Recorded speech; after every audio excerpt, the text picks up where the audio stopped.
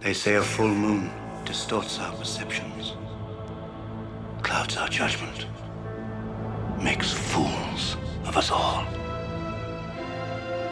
Is that the way it was with you too, my lovers? Did the moonbeams blind you to the truth? All right.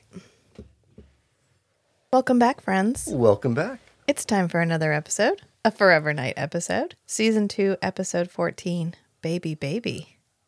Baby, baby. And we have officially passed the halfway mark. Woo!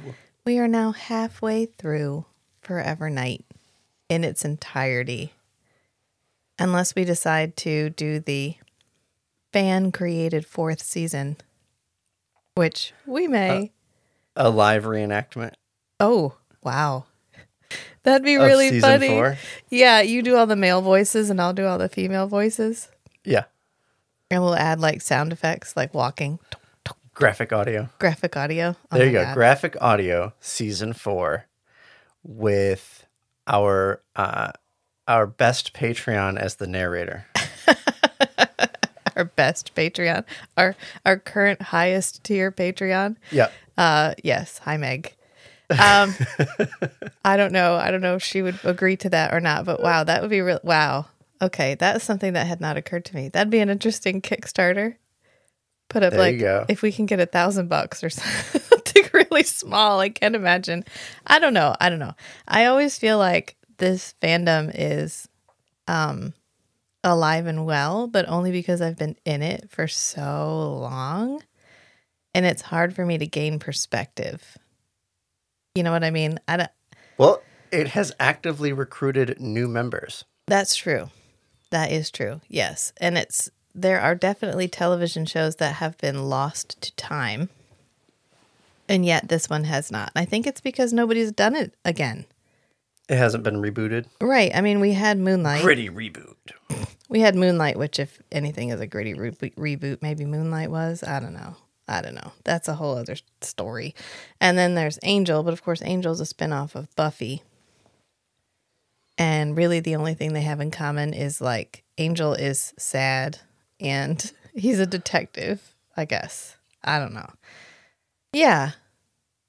All right, well, I'm just going to leave that there because that's a lot for me to process and I need to think about it and come back to it. And I don't want to think about anything heavy while we're talking about the world's best Nick the Brick episode. If you were in doubt about his nickname, you are not any longer. You're not. But before we get into it, hi, I'm Rachel. And I'm Matt. Welcome to No, God damn it. This is Come In 81 Kilo.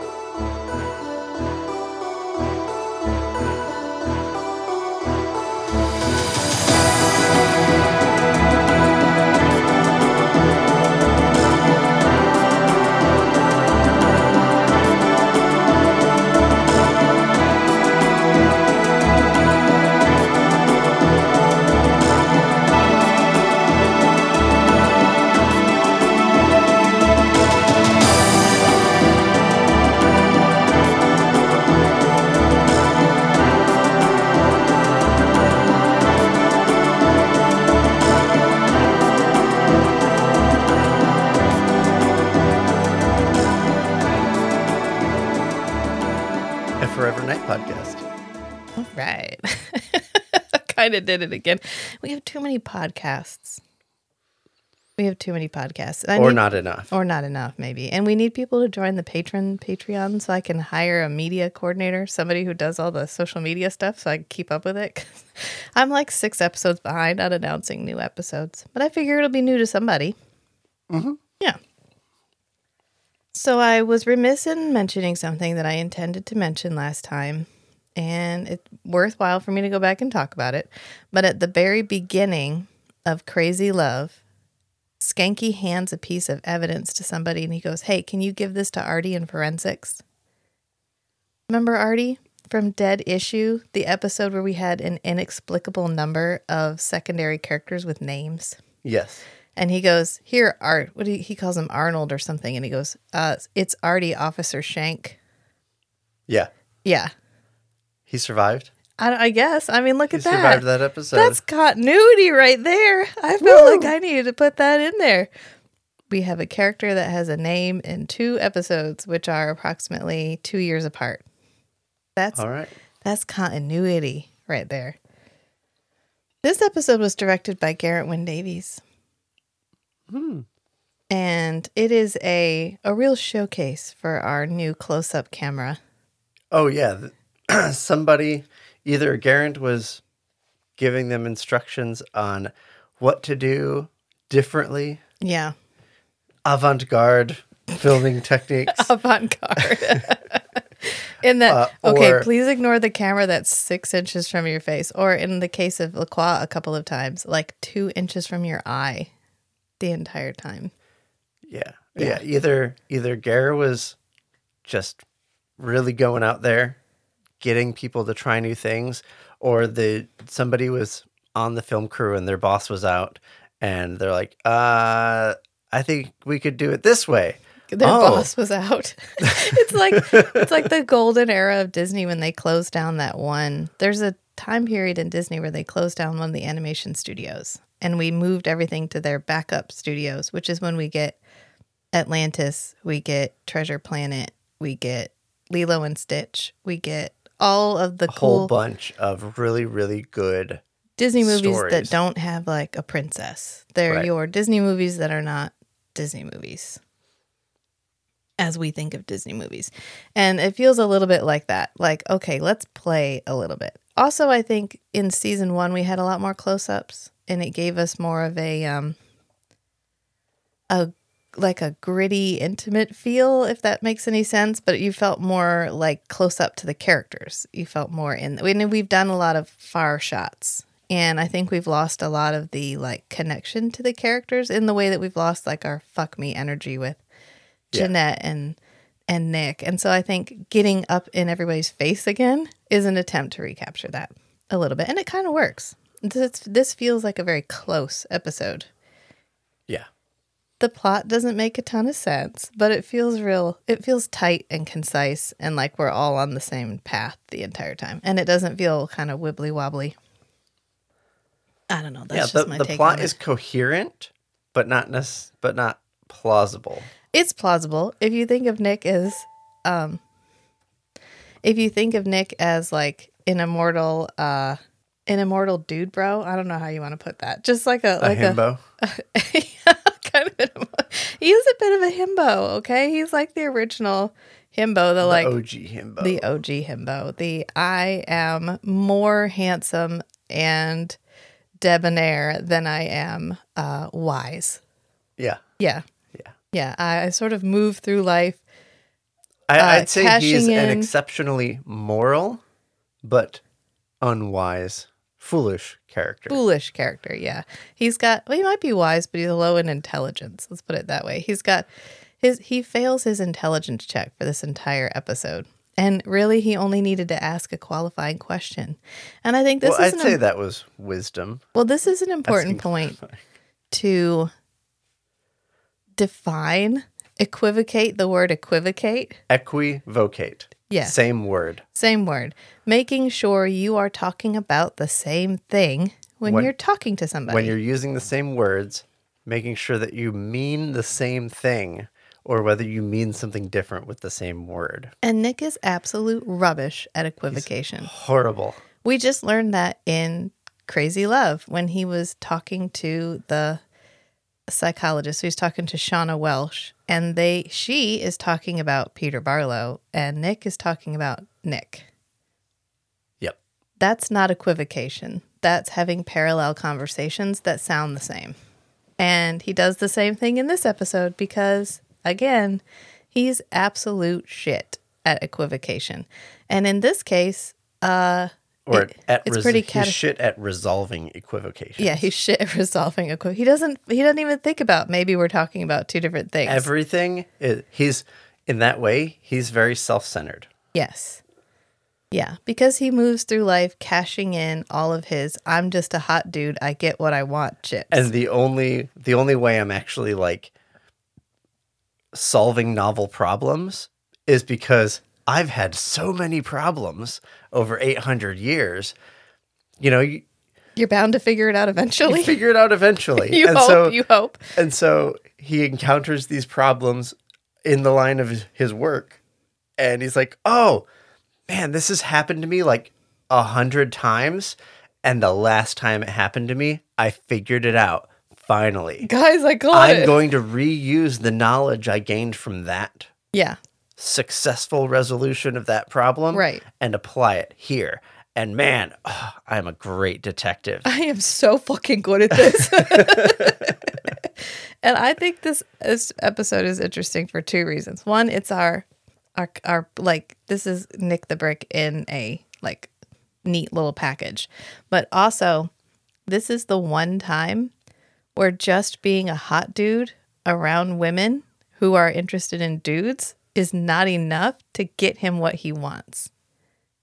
Every other time he comes in contact with a woman, it's immediately like, oh, Officer Knight, thank you so much. Like in Crazy Love, when he shows up in that woman's room and she literally turns around and is like, oh, thank God, you're a hot guy. Oh, yes, please save me from the creepy serial killer outside my door. That doesn't happen in this episode because Serena is not playing ball. She does not give a shit that he is handsome and loaded and that they one time had a thing. That's what got her into this problem. That's what got her into this mess. She's not going to do that again. So I guess we should get into the plot now that we've equivocated on where we're going rambled. with this. Oh, no, we didn't ramble. Oh, it is important to note, Forever Knight is no longer on Prime. Oh, no. So if you were streaming it on Prime, you can't stream it there anymore. But you can pick up the entire 3 seasons for like $27 on DVD on Amazon. I will say that version does not have subtitles. So if you need subtitles, you're going to have to spring for the slightly more expensive ones. But it's also streaming on the Roku channel with ads, which if you think about it, is the way it was intended to be viewed. So just imagine you're watching it the way you would have watched it in the 90s, which is with commercials. But we start out at this construction. I wonder if they reuse the same commercial I was breaks. wondering that. And I almost thought I should watch it with commercials, just so I will have watched it with commercials. And then I thought, I have a problem. And then I didn't watch it. I just watched it on my set of DVDs. So we start out at this construction site at night. And Matt and I rewound it and watched it twice so that he could catch it. But you see the guy fall. He like falls in the background. You hear a yell. He goes, and you see something fall in the background. It kind of reminds me of, you know, those guns you used to have and they would make different noises. And every time you pulled the trigger, they made it. And one would go like that. And so all these guys are standing at a snack bar. Yeah, it's like a food truck. What a great idea this is. You just roll up, lift the side, and you're like, hey, who wants snacks? And so there's a snack bar, and this guy falls behind it, and they're all like, oh, what was that? And then we cut to Nick driving up in his Cadillac. Which for once, Nick is the last one there. Yeah, because Genki's already there. And Nick, I think this is really interesting, immediately gives us a timestamp, because we've had 2 episodes back-to-back where people are working really implausible hours. And Nick is like, oh, are they working around the clock here? And Skanky goes, yeah, the plant shut down while they bring it up to standard or something. So we immediately get like a justification. A justification for why everybody is there at night. An alibi. Right. And when he arrives in the Cadillac, and I want to take a moment to address his outfit because he is wearing a navy jacket, a black shirt, and then what can only be described as like a mustard brown vest, like a Dijon vest, one might say. What is this color combination? It's so 90s. It's like, well, if it's dark, dark, and light, then it's fine. Normally, you don't wear navy with black. If you say so. Or brown with black. It's like the 3 colors you don't normally wear together in an outfit. I know you're looking at me like that's not a thing. It's a thing, okay? If you say so. I just wanted to point it out because we have continued our vest. We are committed to the vest. And this is the most obvious vest because it's such a contrasting color. I'm imagining them being like, okay, Gare, here's your outfit. And he's like, okay, I'm going to go get dressed. And then he shows up just on set after they started filming. And they're like, with the vest added. I'm not going to tell him. I'm not going to, nope. Yeah, maybe it was like that'd be really funny if you got cast in a show like this and you just kept adding a vest to every outfit and literally nobody told you about it. Nobody talked to you about it. Someday we'll do the Island of Dr. Moreau, the newer one, the one from the 90s with Fairuza Balk. Oh, but Marlon Brando plays Dr. Moreau. Dr. Moreau. Moreau. And he was like legendarily difficult to work with on the set. And so at a certain point, it was so hot and he was so fucking tired of being hot and being on this stupid set. He started wearing an ice bucket full of ice on his head while they were filming. And so they tried to get him to take it off. And he was like, no, Dr. Moreau has grafted a small animal onto his head and he doesn't want anybody to know about it. So he wears the ice bucket to keep everybody from knowing that he has a tiny animal attached to his head. And they just went with And it. they were like, sure, Mr. Brando, that's fine. And they just let him wear it because he was so fucking difficult. They were just like, whatever. So this is the equivalent of a ice bucket, but a vest, one might say. Well, I don't know if it was because he was difficult to work with. Yeah, no, I'm not saying it was because he. You're I just think it was one like a to joke, like a just completely off the wall. Yes. Actor decision. Yeah, to just wear a vest and literally nobody said anything. Yeah. That'd be interesting to know. So Nick is basically like, why are we here? If he jumped off the top of a building, is that qualify as a homicide? And Skanky's like, well, the guys who got to him first say he said he was pushed. And we did see it like pan up and there was a guy standing at the top of the silhouette, tank. Yeah. And Nick is like, is that seriously? That's what he said? And Skanky's like, well, he gurgled. They're not quite sure. They're it not was sure. his last breath. It was his last breath, so he kind of got pushed. He gurgled it. Okay. And Nick is like, well, all right. And then he finds this cross on the ground. And I always love it when he sees a cross and he does the like, Oh, it hurts to look at the Hurts my cross. face. And he picks it up with a pen as usual, not taking a photo of where it was laying, not marking the spot where it was, just picking it up with a pen and being like, oh, I think this is evidence, Skanky. And Skanky comes over and puts it in a baggie. And No, they just put it in their pocket. this is also in a handkerchief. Just wrap it in a handkerchief and stick it in your pocket. Yeah. This is also the third episode in a row where Skanky has pontificated about death. We had Near Death, where he was facing his own mortality because Myra was having a birthday party. Right. I was anticipating a more rhetoric-heavy, Skanky episode based on his initial lines. Right. And then in the last one, Crazy Love, at the very end, he's like, well, that's it. I've bought the farm. He makes a bunch of death references. And then he's like, oh, time for breakfast?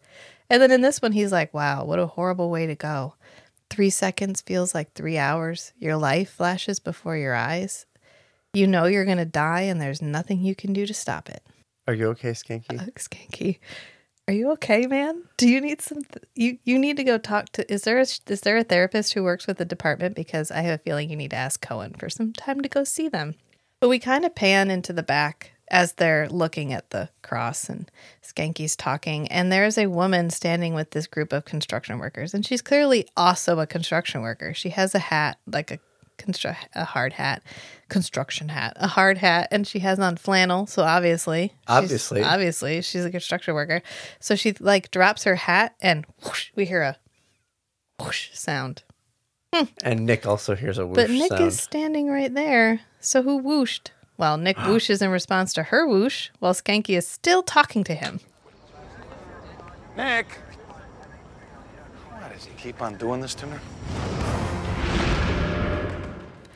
And where did he go? He's in the middle of like, he's standing I know, he's just talking to Nick, just rambling some stuff off, and then turns around. Yeah. And Nick's gone. And it's not like they're alone at this construction site. There is a line of dudes standing there watching them. Did Nick just whoosh in front of everybody? Did he run behind all of those people and then whoosh? Duh. Inquiring minds want to know, where did he whoosh from?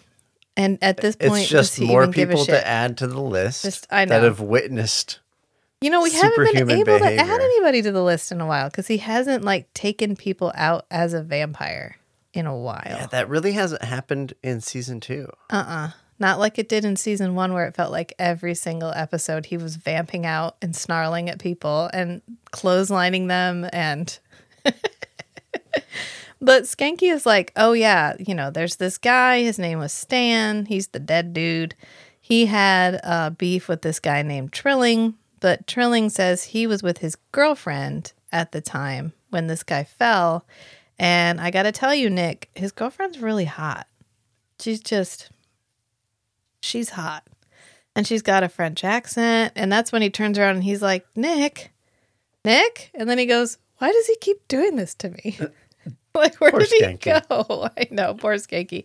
Skanky gets ditched a lot in this episode. But Nick has ditched him for a very good reason, because he's about to have an alley showdown with another vampire. We get like a Wild Wild West shot where the camera is really low and they're like running super speed. You can tell because they're all blurry. Yeah. And one of them stops and it's like seen through their legs that the other vampire is still running out the other end of the alley.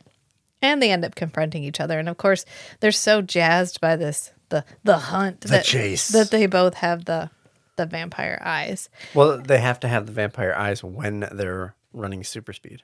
Yeah. Do they? Yeah, and that's part of, you have to, when you activate the superhuman abilities. Canonically? Yeah, the fangs in the eyes come out. Well, there's no fangs, just the eyes. Probably so they can have a conversation. Ooh, maybe they're, when they're masked as human, their human masked eyesight doesn't work well at high speed. And so just to be able to keep up with their surroundings so they don't run into a wall, they got to put on the night vision filter. Yeah, they got to put on the night vision. And I wonder how many times Nick has run into a wall. Considering it's Nick, not 0. So after this showdown, they finally meet. And Nick is like, Serena, I thought it was you. Why did you run? And she goes, because I knew it was you. A history. Oh my God, that was so long. Did that feel long? We've had some long, cold openings. Maybe it's because, I don't know, we used to just get the crime. And then after the intro, we've got Nick and Skanky. But we've been getting Nick and Skanky in the cold opening. Maybe that's why it feels so long.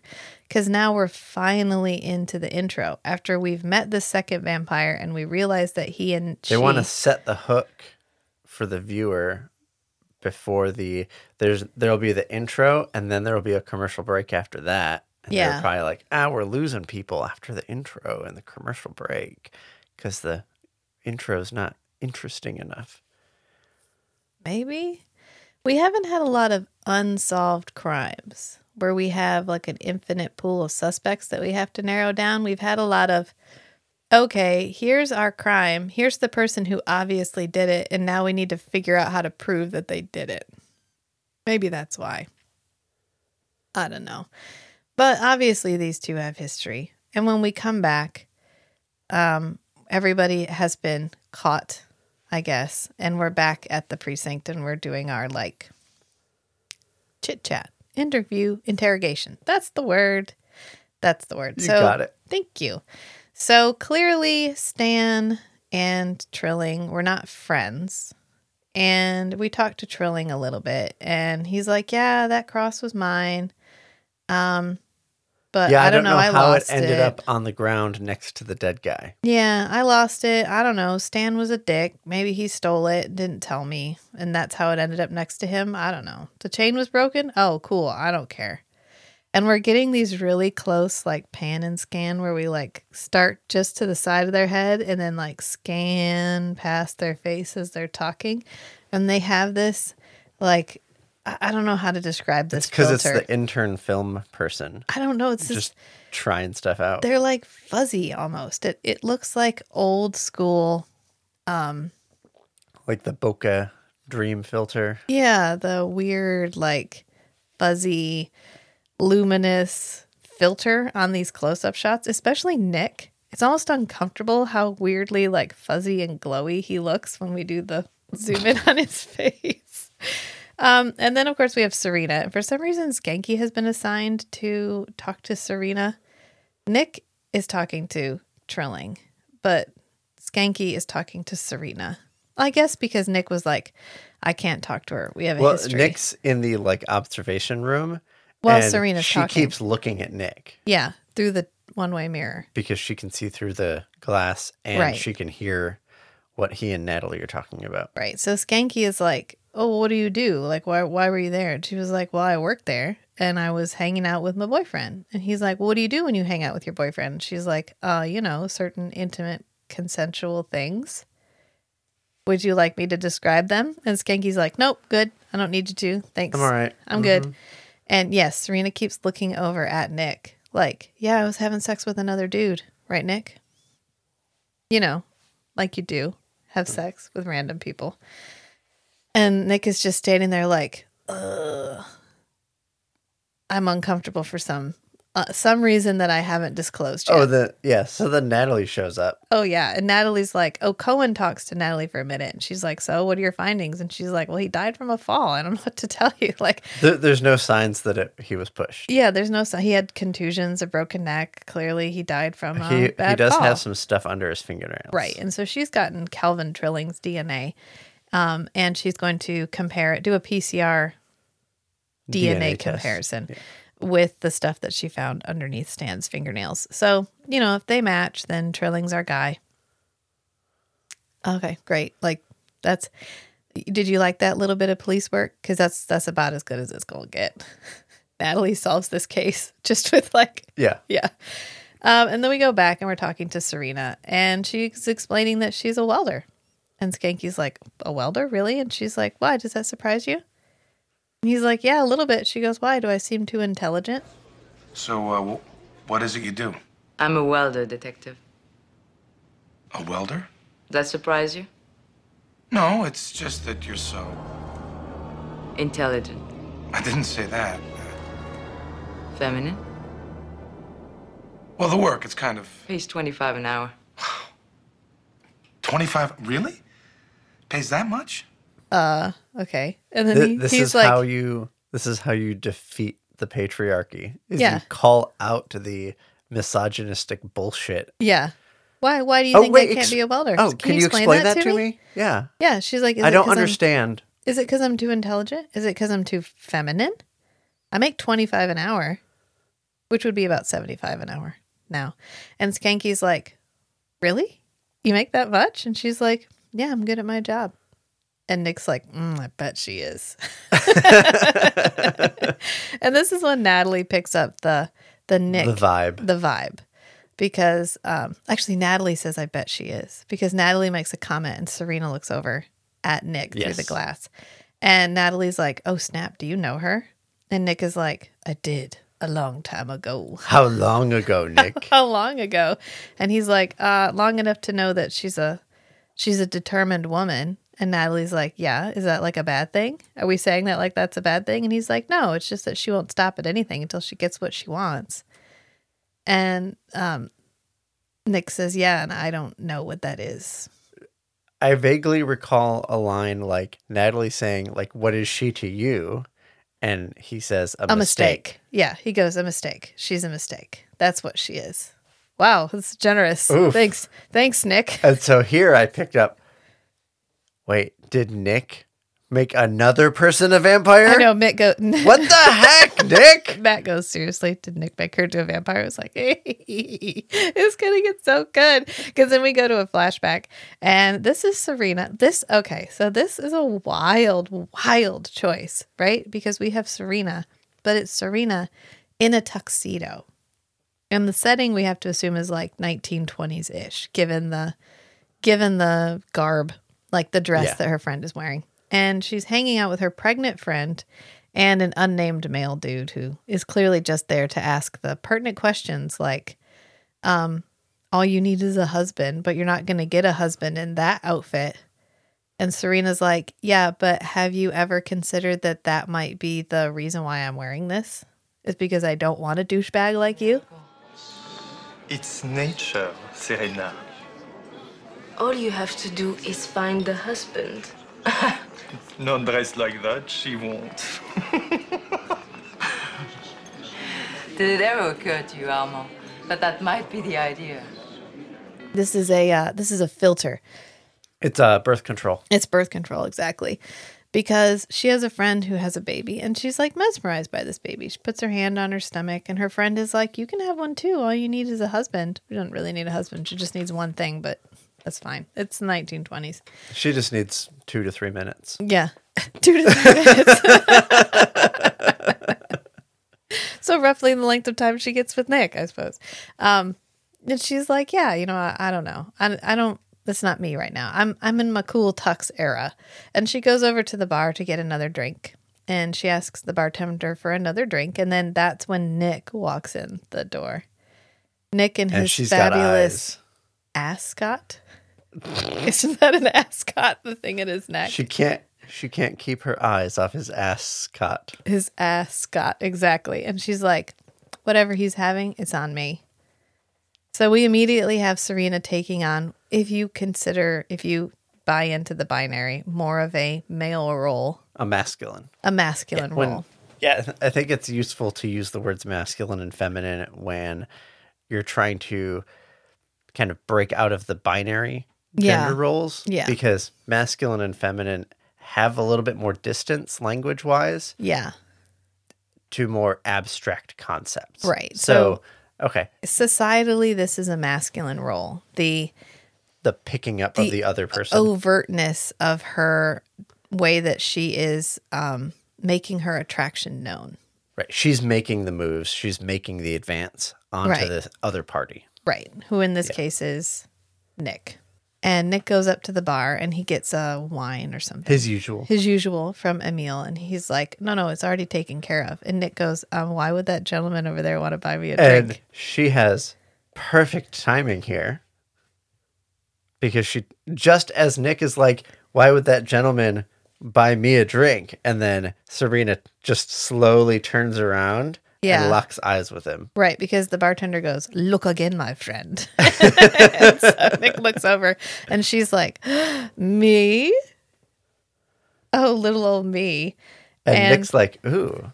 Yeah. She's not the average woman. Oh, I am intrigued. I'm intrigued. As a not particularly feminine presenting woman, I definitely appreciate the fact that she is both sexually attractive and portrayed as masculine in this episode. Yeah. At no point do we seek to feminize her. She has longer hair in the present, but she's never wearing she never gets dolled up to be attractive. Right. And by dolled up, I mean more feminine presenting. She actually gets to continue to present the way she wants to, but still gets to be sexually attractive, which is an interesting thing for them to try to do using the 90s language that they have to work with in this situation. And we find out from Cohen at this point, because they're kind of having a powwow in Cohen's office, that Trilling is basically a serial petty criminal. He's in and out of the system. He's got a lot of charges on his record. Nothing like homicide, but clearly he's a someone who's been in and out of the system before. There's a pattern of behavior. And Natalie's like, ugh, what could she possibly see in Trilling? And this is when Serena and Calvin Trilling are leaving. And Nick walks up to her and he's like, Serena, wait. She's like, I'm pretty sure I don't have shit to say to you. So I just need you to fucking go. Okay? And Nick's like, can we go somewhere and private talk? Can we go somewhere private and talk? And she's like, how about, let me check my watch. Fucking no. And he tries the arm grab. He's already grabbed her arm once. He grabs her arm to get her to turn around. And then he tries to do the above the elbow grab that he likes to do to steer women to either look at him or go where he wants them to go or whatever. He does it a lot. But he does it in front of the entire police department. And she does what a woman should do. Yeah. She loudly lets everybody know that a man's putting some bullshit on her. Yeah. She's like, don't you fucking touch me. Don't you fucking dare touch me ever again. Yep. You are not allowed to do that. You don't get to do that to me. And Nick is like, Oops. Oh, okay. He does not know what to do. This always works. Nick's gonna have to go do some sensitivity training. Yeah, he should after this, but everyone's just kind of like, oh, look the other way. Oh, that was awkward. And then we cut to the Nightcrawler, of course, because Lacroix has to rub salt in this wound. Oh, man. He senses a weakness and he's just got to go for it because he can't help it. He's a natural predator. I think here's where we really start to get different vibes from Garrett Wynne Davies being the director. Because we're getting some symbolism thrown in. Yeah. Because Lacroix's there, but Lacroix's not actually there with him. It's just the seeming of Lacroix being there with him because he's having an emotion right now. Right. And so Lacroix is putting it into words. And he's saying, like, you know, are you in pain tonight? Did you have a severed limb? Did you get disemboweled or something? Or is it something that really hurts? Like getting your heart broken? Yeah. Like wounds of the heart is what he calls it. Mistakes of the heart that we all make in the name of love. I think Love is such an interesting take on this because he knows her for like, one night ever.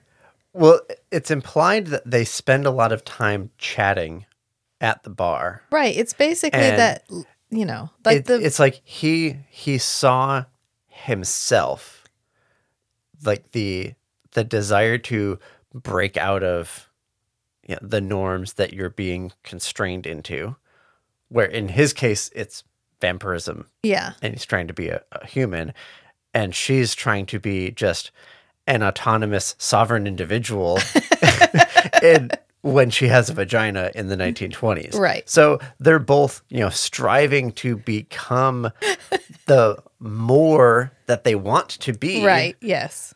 Against the social norms that are, constraining them. Yeah. And he's like, a kindred spirit.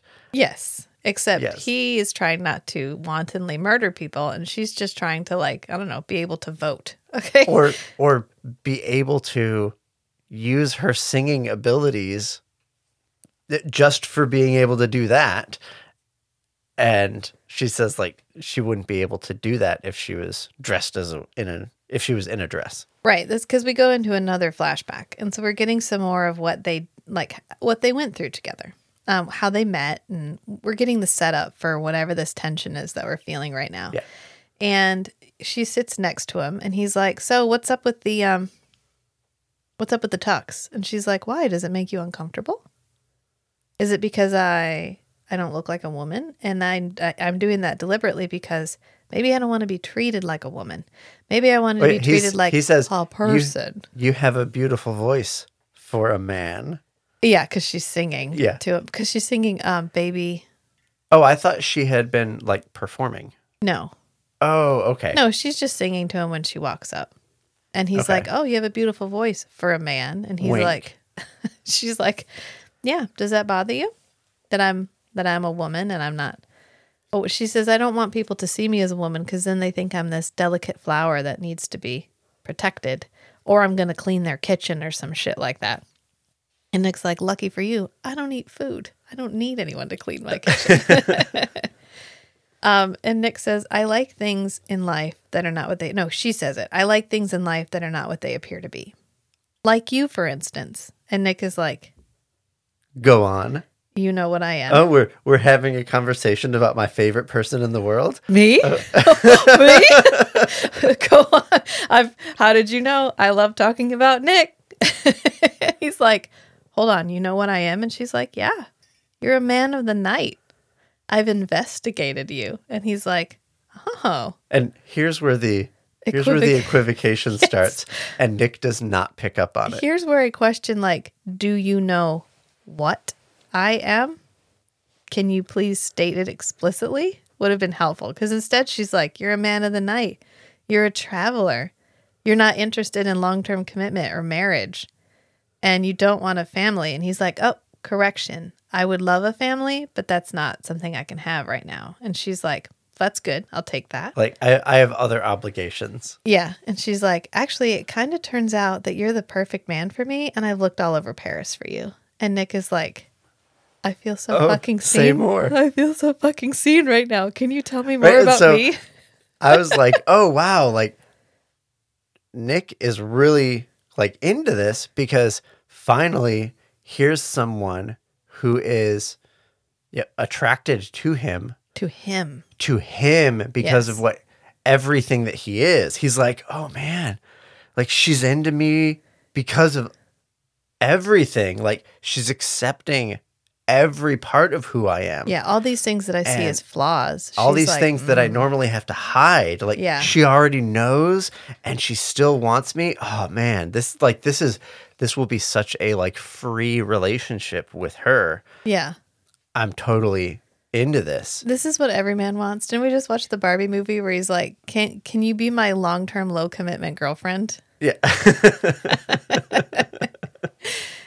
This is the kind of the ideal that gets encapsulated in the manic pixie dream girl. The I am a manic, crazy, attractive woman, and I will adopt you and fix you and love you without you having to change any part of yourself or do any work at all. Is there a variation on that trope where it's, I can see everything that you are. I myself am quirky, whatever. Yeah. And I can see who you are, but I also see what you could be, and I'm going to help, like, nudge you towards that. I'd say I think that's that would still be the manic pixie dream girl, because that's what it is the idea. There's like the toxic version where it's like, you don't have to change anything about who you are. I will just be everything that you need me to be. Yeah. But then there's the, I'm going to be everything that you need me to be, in the sense of pushing you to grow in the direction toward your better self. I mean, and that's like the less toxic, more I think positive version. yeah, of but I that. think that's still a subset of like the manic pixie dream girl, Yeah. because you're talking about there may not something be a like nuance in like the, Garden like- State, kind of where Natalie Portman adopts the male character. Yeah. And he is going through a period of growth, and she leads him through it. Yeah.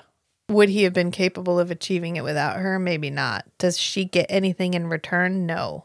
And that's kind of the like male ideal that gets encapsulated in the manic pixie dream where girl. he doesn't have to. He doesn't I guess owe in her both of anything. the cases I outlined, Yeah. he doesn't have to do anything for her. He doesn't have to. She doesn't get anything from the relationship. She only works. Maybe there's a third variance on there where We save each other. she's like searching for a companion that is worthy of her, that can do the same thing for her. And so she sees the potential for this slightly broken person to be the person that can, reciprocate. The we're broken together characters. Well, not necessarily we're broken together, but like I'm missing something from my life and you need some help. You need a guide, Yeah. like through whatever trauma you're processing right now. I can help you process that trauma, and I can see the potential for you to provide what I need Yeah. to continue growing too. I think you're So going to be then- hard pressed to find that. I found you. That's real life. I'm talking about. I'm talking about in a movie. Yeah. Women can't be broken, and if you are broken, you're broken irrevocably. And then someone has to find a way to love you, even though you're broken.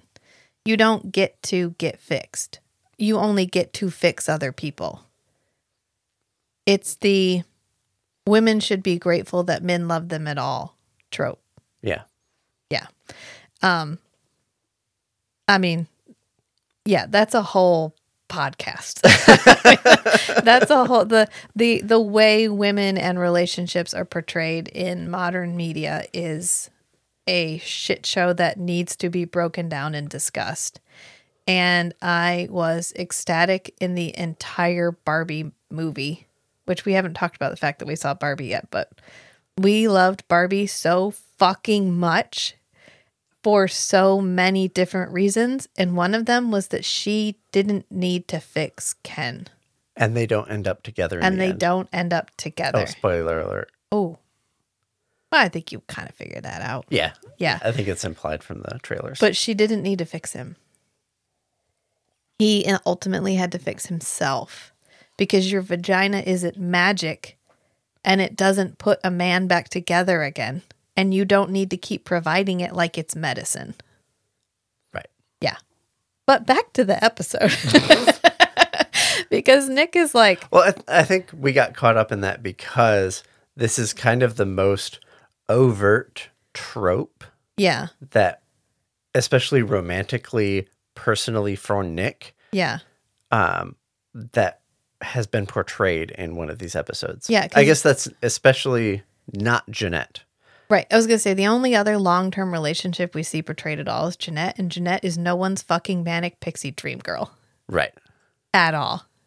Which she says in just a minute because Nick is so overcome by how hot it is when somebody else talks about him that he makes out with Serena. They start kissing. Yeah. And then we get this cool transition where we go from the kiss with Serena and Nick to a kiss of somebody in the Raven. And when they break apart, Nick and Jeanette are behind them. And we kind of zoom through those characters to get to Nick and Jeanette. And once again, here's somebody influencing the visual imagery of how these scenes are shot. Yeah. And is it Gare or is it the intern who doesn't know what they're doing? But it's nice. I like it. Yeah. We tossed the dice a little this episode and I think it works. And Jeanette is basically like, was she a victim though? Knew what she was getting into. Never. I don't believe that. What happened was my fault. Nicola, you can take the blame for everything if you like, but I'll tell you, she's no innocent. She never was, not even before you. She was a victim. So was I. So were you. So is every vampire in the beginning, seduced by one thing or another, ignorant of the consequences. But this is more than guilt, isn't it? Was she? Or did she kind of know what she was getting into? And Nick is like, no, she was a victim. She was innocent in all this. And Jeanette was like, okay, well, so was I. So were you. So was every vampire at the beginning because we were led to believe that our life would be one way. And so we went with it. But there's absolutely no way of conceiving what your life is going to be like as a vampire until you're a vampire. So ultimately, we were all thrown into lives that we didn't expect. Okay, so there's the whole existential term called thrownness. Yeah. THROWNNESS, which is the experience of feeling like you were just thrown, your being was just thrown into a random time and place and body. Yeah. Because each person, it's random where, when, and who you wake up as a person. Yes. And so we all have to deal with these sets of constraints imposed by reality that are just could be anything. Yeah. And that's part of existing. Yes. And so in a way, I've heard someone phrase it as we're all oppressed by reality. By the randomness of existence. Yeah. And that's something that everybody kind of has to accept at some point to be able to grow because constraints are the mother of creativity. Yes. And that's when you can really make cool stuff is when you have a lot of constraints. And you accept those constraints and work within them and explore what you can do with it. Push the boundaries you're given. And so Jeanette's like, that's everybody, Nick. Yeah. Have you not realized Have you that? looked in the fucking mirror lately? And he's like, God, all the time. But I don't think about anybody but myself. This is when we start our secondary theme, which is Nick is trying to get everybody to believe that this is a crisis situation and literally no one gives a shit. Because he's like, well, she's around a bunch of mortals. And Jeanette just looks around the club and goes, yeah, and? Who do you think all these people are? Who do you think all these people are? Who are all of your coworkers? Yeah, who do you work with on a daily basis, Nick? There's more mortals than we are. We are all surrounded by mortals all the time. And Nick is like, yeah, but it's a problem. Like, Nick, have you ever spent large periods of time among mortals? Have you ever found yourself interacting with a mortal that you're attracted to and you make out with them? Yeah. Huh, Nick? Huh, Nick? Has that ever happened to you? Yeah. Yeah. Yes. And so she continues. She's like, well, maybe what you're trying to say to me, because I'm trying to give you the BOD, I'm trying to give you a little benefit of the doubt here, even though you're clearly not, you are not equivocating. You are not telling me exactly what's bothering you. You're trying to mask it under the fact that she's around mortals, which is bullshit because we're all around mortals all the time. And she's like, well, you said she shared your soul. You felt like soulmates. You felt like you understood each other. Perhaps she also shares your quest. And Nick is like, oh, I think I need to go see Lacroix about this. I've never thought about another person before. What is this like? My head hurts. I need to go see Lacroix. Ow! Maybe I'm dying. Daddy, I need help. And then we get another flashback. And here we start to see the problem. Is Serena is asking Nick to give her eternity. Immortality. Immortality. This is why it was important for her to say, I want you to knock me up and then be an absentee dad. Think you can handle that? I just need a male biological donor because I really want a child, but I don't need a fucking man in my life. Right. If she didn't want to explain it to him that way, she could have just stopped begging him to make her immortal and give her eternity.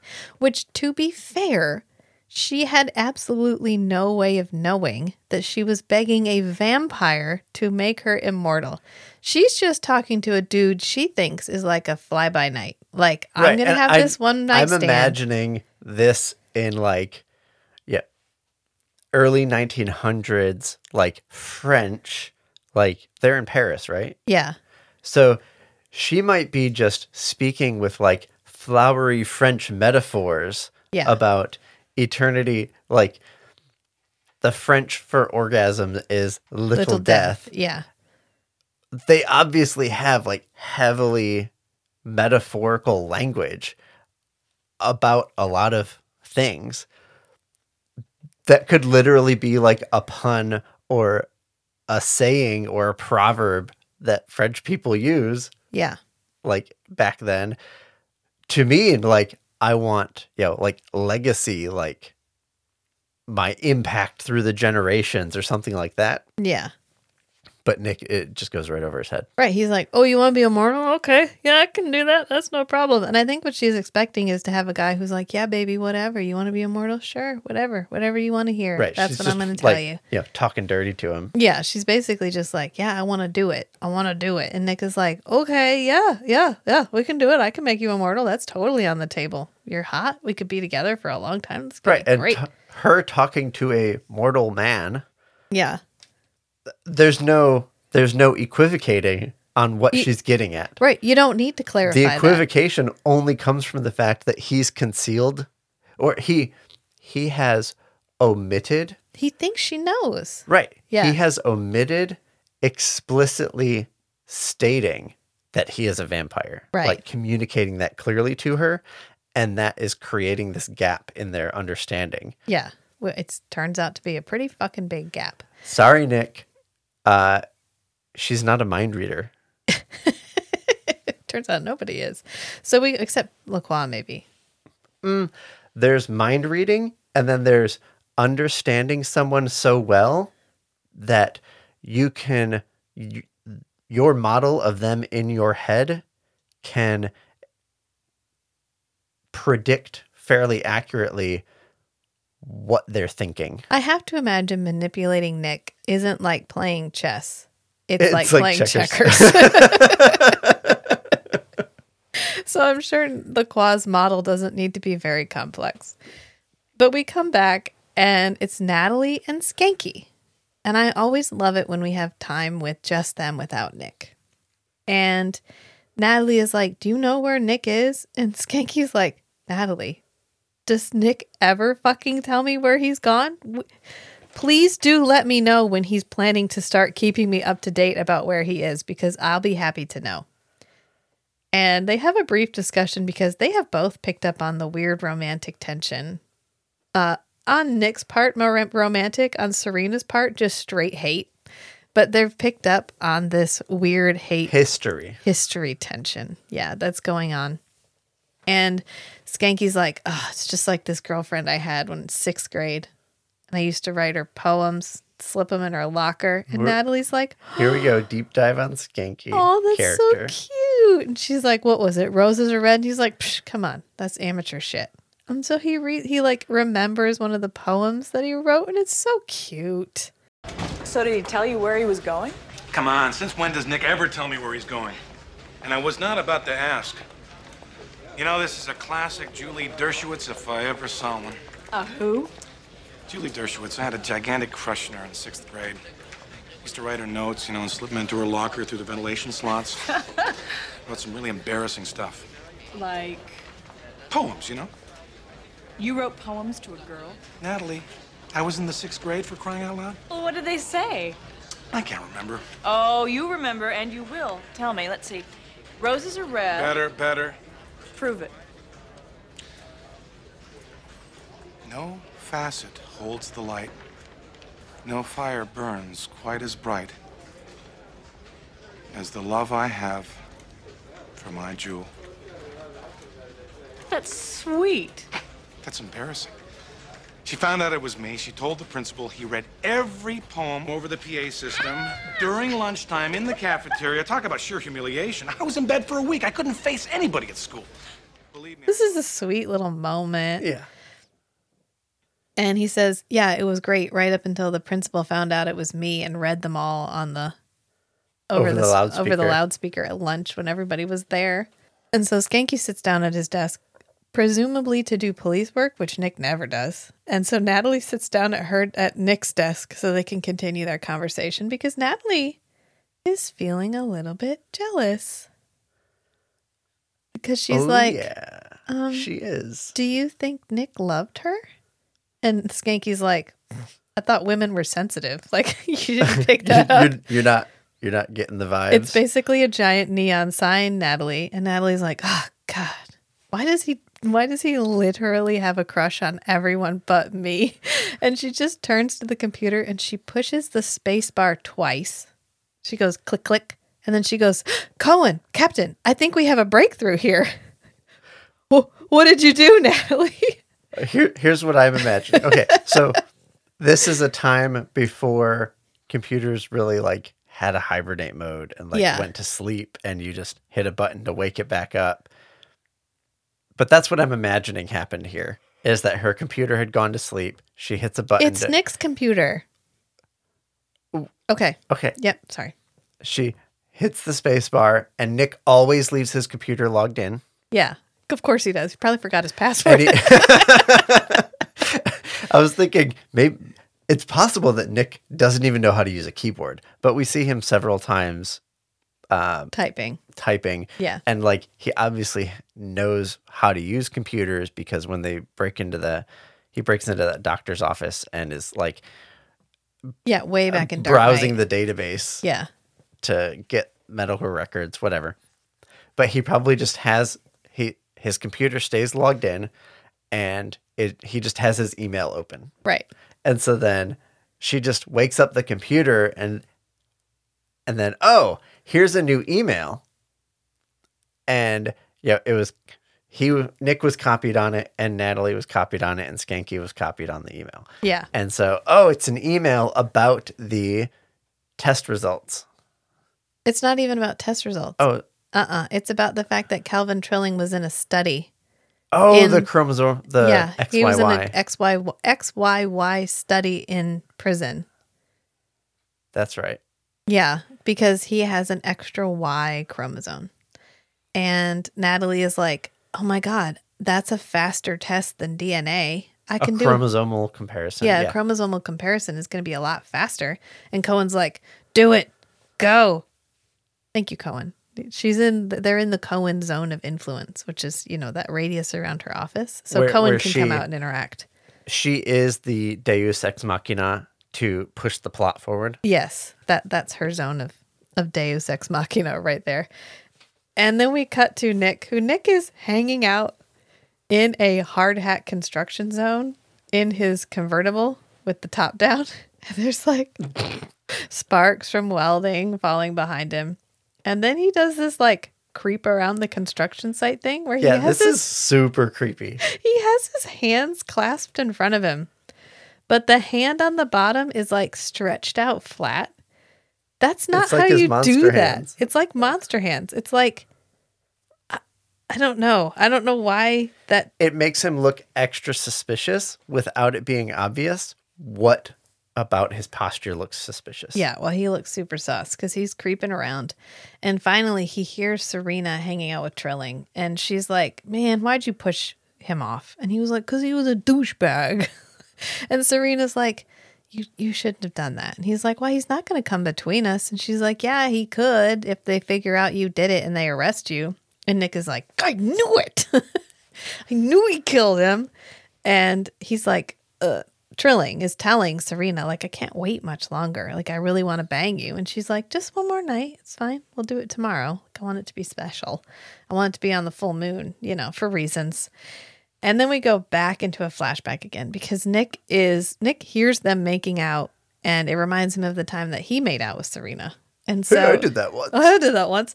And so this is when she's really begging him for eternity. She's like, come on, do it. Just make me immortal. Give me eternity. And Nick's like, I already said yes. It's fine. But he does try to send her away. He's like, look, we're getting a little hot and heavy. I've got instincts. I don't have like a real tight rein over. This could get kind of deadly. I think you should probably leave. And she's like, nope, I've already chosen this. This is my choice. And I want you to go through with it because I picked you specifically for this. And then we come back to the present. And she's telling Trilling, like, look, it's just 24 more hours. 24 more hours, and then we'll be able to do it.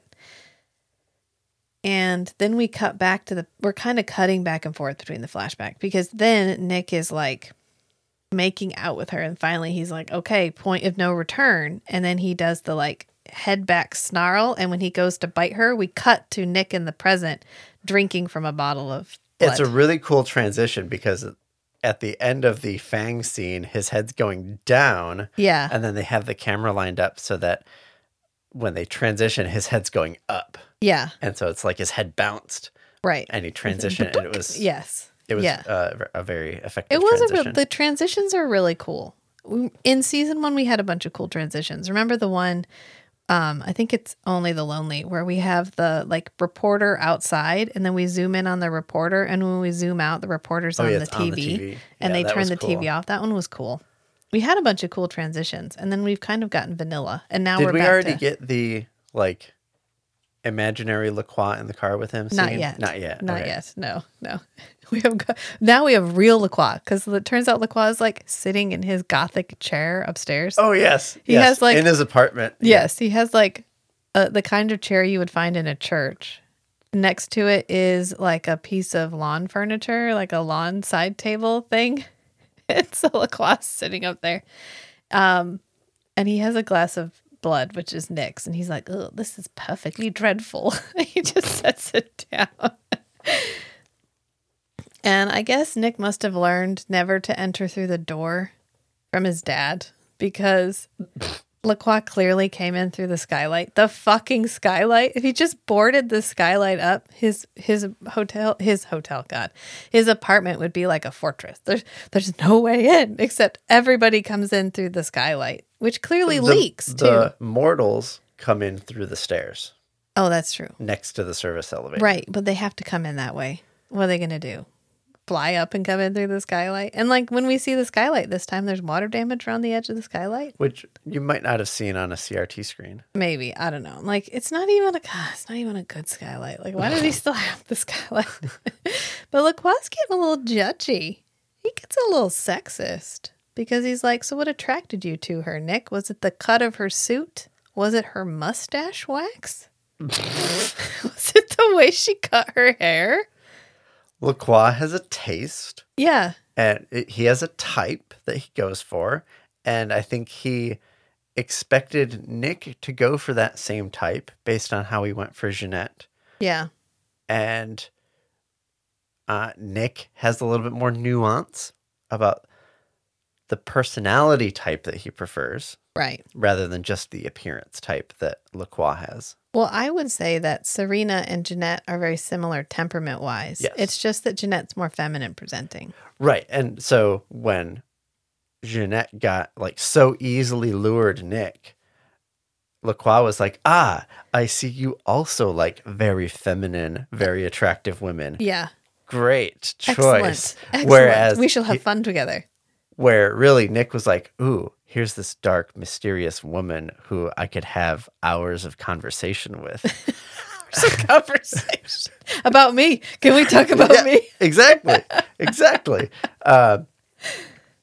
And so there was yet another equivocation between Nick and Lacroix about what Nick was attracted to. Except Nick does equivocate in this scene because he clarifies. Well, they are both Wait. He clarifies the equivocation. Well, first he clarifies and says, no, I was attracted to her fire, her independence, her... Okay, so clarifying is the opposite of equivocation. No.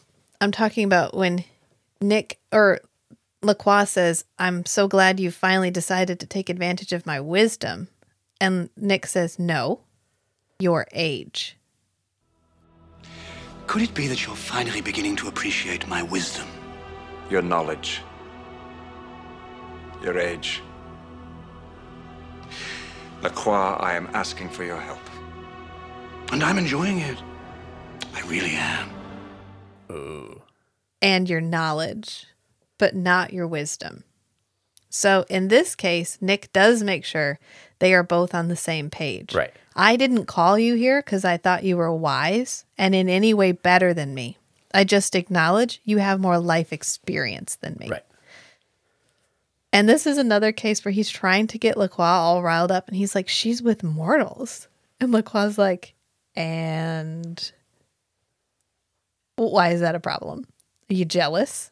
You jealous she's hanging out with people with a heartbeat? And Nick is like, oh, why does nobody else see this as a problem? Well, maybe, Nick, because it's not actually a problem. And you're trying to shoehorn this problem in there. And he's like, Lacroix, I am asking for your help. And Lacroix goes, yes, I know. And it's becoming a problem. No, it's later. He's like, I really later. likes it right now. He's like, yeah, I'm enjoying that. And this is when he's like, can she mate with a mortal? Because he already asked Jeanette, and Jeanette was like, yeah, sex isn't happening. Like, I'm 100% on this. Well, she's like, is he still alive?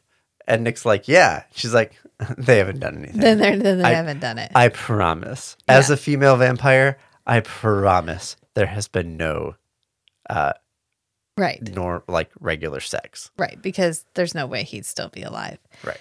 And Nick asks again. He asks Lacroix. He's like, can she mate with a mortal? And Lacroix says, well, depends on what she's after. You can mate with him once. And then we got to the flashback where we find out what this history is. We finally figure out where this was all leading. Drama between them. Why there was drama. And it's because Serena wakes up as a new vampire. And he's like, I gave you what you asked for. And she goes, oh, a baby. And he's like, What? What? And then she's like, I dreamt the most horrible dream. Your teeth were all weird. Your eyes were all weird. And then she touches her neck where we have terrible fang makeup. God fucking damn it. At least the alignment and distance is plausible. Okay. Well, it looks like somebody glued Red Hots to her neck. So whatever. But the position, it would have looked better on a CRT screen. Okay. All right. Fine. And she's like, oh, holy shit, what did you do? And he's like, I did what you wanted me to do. I did what you asked me to do. You said you wanted eternity. You said you knew what I was. And she's like, yeah, I thought you were a cad. I thought you were going to bang me and then leave. I thought you were a kind of guy who liked the night. Well, I like the day. I thought you were the kind of guy who traveled all the time. I don't want to go anywhere. I thought you were going to let me raise our baby in peace. That's what I wanted. I wanted to get knocked up. And then for you to abdicate responsibility and disappear over the horizon, thinking you were getting one better on me, but that's actually what I wanted all along. Not this. And he's like, precision of language, Serena. did not know that that's what you wanted. I mean, you said you wanted eternity. I thought you literally meant eternity. I mean, I think that there's fault on both sides here. Right. I'd say her fault is less. Yes. Yeah. Because yes, there was no plausible way for her to know what he was. Right. In the sense of a vampire. Whereas he knew and he did not clarify that. He didn't clarify it. When he's like, you know what I am? You're a man of the night. Blah, blah, blah, blah, blah, blah, blah. Oh, and you know, like, I'm not human? What? Yeah. Are you sure you want to be with someone who's not human? He could have made sure, like, had her spell it out. Right. He could have, like, really, I guess, but that wouldn't be Nick the Brick. No, it wouldn't. But there are ways that he could have guided the conversation where he could have asked her enough questions to get her to fully explain herself without revealing the fact that he's a vampire. Right. But just by asking her questions that would either be answered with, I don't know what you're talking about, or, yes, I know you're a vampire. Well, I can see how in the 1920s, culturally, she doesn't want to come out and say, I want to be a single mom. Right. Yeah. Right. But he could have, done his number one favorite thing to do, which is ask her questions about himself. About himself. Yeah, he could have. I mean, I think there's fault, but also no, because there's no way for her to have known that she was asking that. To her, she was just using a metaphor, which is what Lacroix says. He goes, tripped by a metaphor. Angel's problem is when you don't say exactly what you mean and two people are talking about different things. Isn't that a bummer? It sucks. Oh, well, I'll see you later, Nicholas. And Nick is like, wait, I have another question. What is she up to? And he's like, well, what did she want before? He goes, yeah, baby. She wanted a baby. And Lacroix goes, is that not what she wants now? Does she want and the you same think thing that's now? changed? Well, anyway, I have a radio program to go to. Tune in at 1 a.m. He's like, no, it's fine. It's what it's already tuned to all the time. But I love this part because Lacroix stops to talk to him again, but he's standing by the door where Nick stabbed him and burned him, and the burn mark is still on the door. The burn mark is still on the door. My favorite continuity touch is that we leave this burn mark on the door and no one ever comments on it. Lacroix's not like, except when Lacroix. When are you going to erase my ashes off your door? Are we going to leave that on there forever? Is this what was going on here?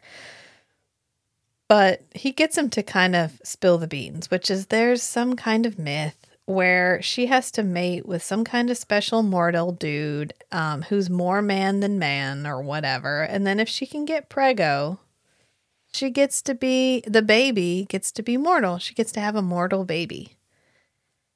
And Nick is like, yeah, but what happens to the man? And Lacroix's like, well, he dies. Obviously. I mean, obviously. And again, this is where Nick is like, isn't that a problem? And literally every other character is like, no. Why is that a problem? I don't understand. I don't know what you're talking about. Why would that be a problem? Because the vampire characters that he's talking to are Jeanette and Lacroix. Yeah. And Jeanette and Lacroix are both like, and? This is what I am. Fucking and? I'm a vampire. Yeah. I have sex with humans and I eat them. Yeah. Sometimes without the sex. But sex optional, eating not optional. That's It's like I'm a tiger in the jungle and I come upon a prey animal. Yes. Okay. And I eat it. Yeah. End of story. But what if the animal dies? Well, yeah, and? That's kind of what happens, Nick. Right. And then we cut to Nick talking to Natalie. And he's like, what do you think, Natalie? And Natalie goes, I guess mortals don't hold the monopoly on old wives' tales. I love it when Natalie gets on her soapbox about science when she's talking to Nick. Like, there isn't a literal vampire standing right there. Oh, that can't possibly exist. That doesn't make any scientific sense. Nick raises hands slowly. I am a supernatural creature. Maybe we could suspend disbelief for like a second, Natalie. I also don't make sense. Right. I also don't make sense. And Natalie's like, well, what do you want me to hear? What do you want to hear me say? Like, what are you here to actually have me tell you? Like, what are you already thinking that you need me to say out loud to you? What, is that why you're here? And then she gets a phone call, and Skanky shows up all at the same time. Because Skanky, of course, has just been ditched. Well, Nick talked to LaCroix, he talked to Jeanette, he reminisced about the past for a little while, he went home and had a snack. Right, and this is kind of a close call. Yeah. Because Nick and Natalie are talking about, vampire business. Yeah. And then Skanky walks in. Yeah, and he's like, I should have known you'd been here. I came to the morgue to find you. And Natalie is on the phone, she's like, can you get me the paperwork by tomorrow morning? Thanks. And she hangs it up, and she's like, listen, Trilling has... has XYY, and the blood I found under the dead guy's fingernails, XYY. We got him. And Nick and Skanky are like, yes. So they run to the construction zone. And Skanky is in this because he's just trying to catch a killer. Because, of course, Nick has told fuck all to everybody, as usual. And Nick is in this because he believes that by arresting Trilling, he is saving his life. And for some reason, he is fixated on saving this one guy's life. This guy who's like literally a murderer. Yeah. Who's making out with the chick he wants to make out with. Really, this is a little bit, we don't know. And we're kind of left to figure out, is it because he's genuinely concerned about the life of this one mortal? Or because he can't stand the idea of Serena being with anybody else?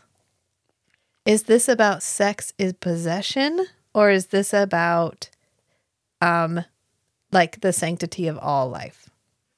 So here's my perspective on it, where Nick is not being like toxically masculine. Okay. Nick recognizes that she, like him, does not want this vampire existence. Yeah. She wants to be human again, just like him. She's pursuing hearsay, myth of a potential way. We've had whole episodes of Nick chasing down this, this story passed down through generations about how to turn a vampire into a human. And then here's her doing the same thing. But Nick has this extra constraint that because he's decided to be mortal, he also is going to follow through on the moral constraints of mortals. So he, in his quest to become human again, will also not compromise on those morals, which is he's not going to kill a mortal to become mortal. Yeah. And so he sees Serena on this quest to become mortal, but she's like, I just got to kill a guy? Sure. Okay. And Nick's like, no, don't do that. You'll be like, corrupting yourself or whatever. You're giving into the base temptations or whatever. Yeah. And he's trying to stop her from doing something morally reprehensible in her quest because he would not kill somebody to become mortal again. And then there's the angle of like, he doesn't want her to get what he's that's the less he's trying to protect her from herself. He's trying to protect her from herself. And then there's like the negative take on that where he doesn't want her to get something because he hasn't been able to do it himself. Yeah. And I don't. I'm not sure about that one. I'm not sure about that one. That's part of the setup. I mean, that's obviously part of what we're setting up because this is a way for her to become mortal that he can never repeat. Right. He can't get pregnant under the full moon. And I think never. I think the end of the episode supports the first case where he's trying to help her avoid making a decision that she may regret later. Right. Well, I mean, if she was turned in the 20s, she's 70 years old. Mm-hmm. He's 800 years old. He already went through his period of I can kill murderers. Well, if she was in her 20s, okay, I mean, she's 70 years old as a vampire. Yeah. And he went through his period of I can kill bad guys. That's okay. I get to judge who's bad and who's not bad or whatever. And so that's her justification for killing this guy is, well, he's a bad dude. So who cares? Like, I'm going to use him and then I'm going to kill him and I'm going to be cool with it. And he's like, I don't think you're going to be cool with it because I did that one time and I killed this woman I really liked, Sylvain. And I kind of stopped killing people, except for you, obviously. I stopped killing people for 100 years. With one minor exception with my teeth, clearly. And, I just don't want you to have to learn things the hard way when I can just tell you. And then you don't have to learn them the hard way. Right. I think that's kind of what we're going for is like, I don't want you to go through with this because if it doesn't work, you're never going to forgive yourself. And you have to live with yourself for a really fucking long time. I want to choose to go with that. And then her response to that is like, unless it works. Right. Yeah. I'm never going to get this chance again. Maybe I'll feel worse about not having taken this chance. But they go and arrest Trilling. And Skanky gets beamed with a thermos. And then Nick takes off after him. And we get your like, I'm your savior. I'm the one who's going to save your miserable soul. Because he's captured Trilling. And so now that Trilling is in lockup, he can't get killed under the full moon. Huzzah. And so Serena watches him get arrested. She's like, God damn it. They got him. And so we go back and Nick has gone back home. This kind of reminds me of, was it Dead Issue where he went home? Oh no, it was Only the Lonely where we had the Euro minutes in the middle of his shift. So it looked like he went home, changed into his silk pajamas. Yeah, when there's this urgent thing happening. Played some golf and then got back in work clothes and went back to work. He keeps going home. So he's back home again. And Serena shows up. He's sitting upstairs in the chair. He's got to like get Lacroix's scent off of it. So he's like, he looks up through the skylight and looking back at him. Is Serena? It's like in the pilot Dark Knight. Yeah, with where they're at the museum at the end. And the woman that Elise is looking in. Elise is looking in at Skanky and Nick through the skylight. And then she's like, she flies off. Also in Stranger Than Fiction, when Jeanette is watching the author and she looks up at the skylight and Lacroix is looking in through the skylight. Yeah. I'm telling you, this fucking skylight is a problem. Why didn't he keep it? Because he looks up and Serena's looking in through the skylight and he's like, I have a door. And she's like, I wanted to remind you that I have powers of my own. And he's like, I didn't need reminding. I kind of made you a vampire. I remember. And she's like, oh, okay. That we understood. Okay, great. And she's like, you know what? I think I'm just going to come in and we can have a chat. And he's like, fine, come on, let's do this. Let's finally have a conversation, Serena. And this is where we find the explanation for his mantelpiece. I've complained about this mantelpiece before. Did it come with the apartment? Was it already there? Well, no, it didn't, apparently.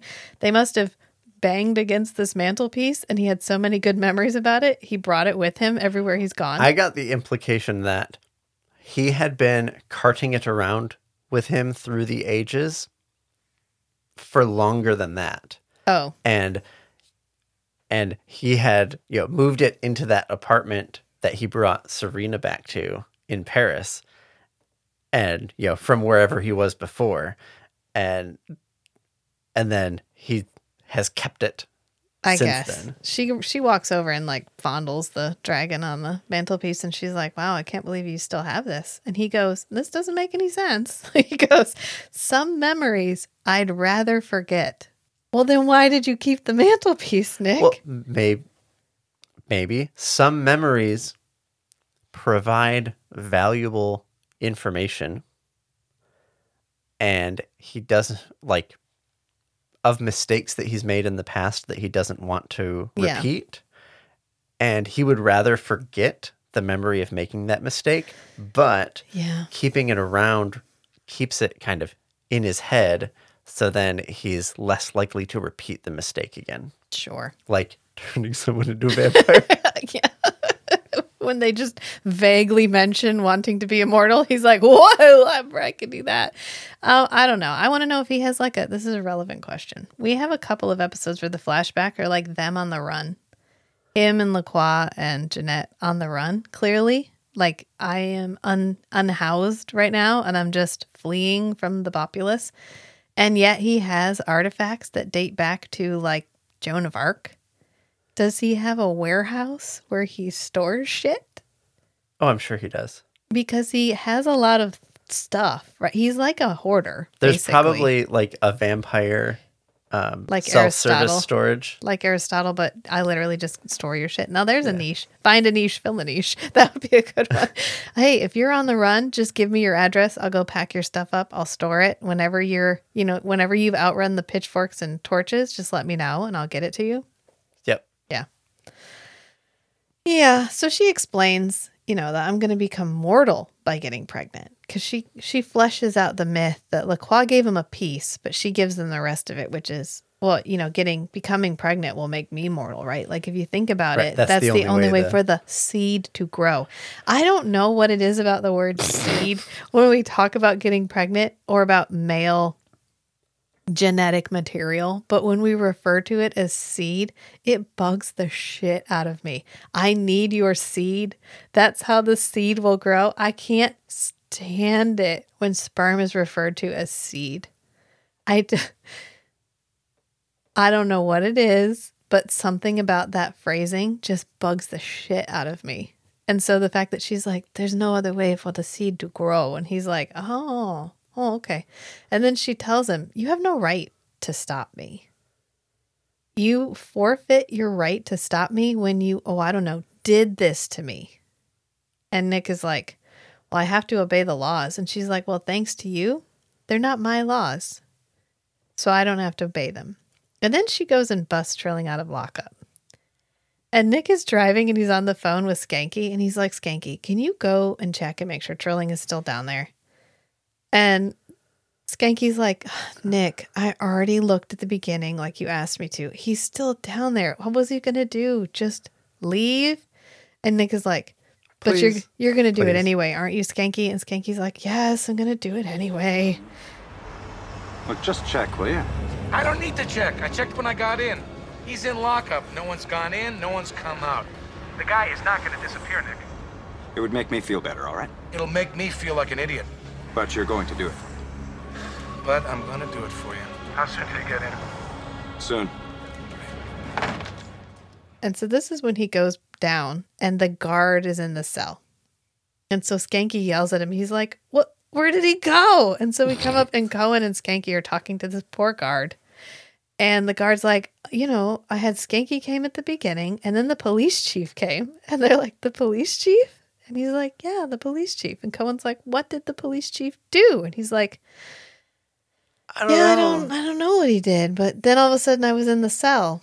And this is when Nick shows up. And we kind of drop all of the mystery about how he got out. Because they're like, he's not in the building. And they're like, all right.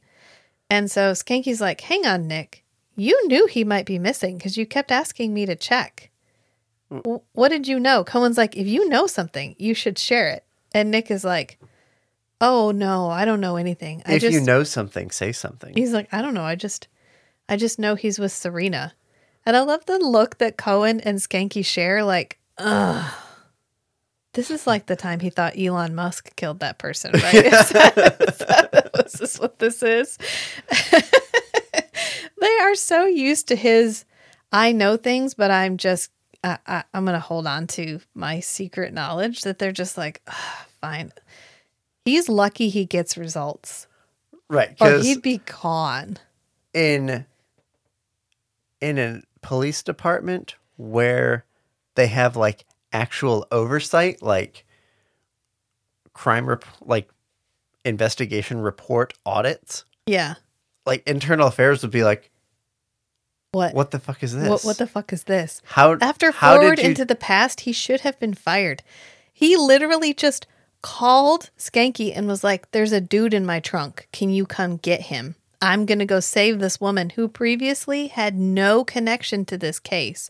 But don't worry, this is going to get us Elon Musk. No, I'm not going to tell you how I knew that this was related. No, I'm not going to tell you how I knew that this guy Internal was the bad Affairs guy just anyway. auditing these reports should be like, wait, hold on, you Cohen, like you approved this action.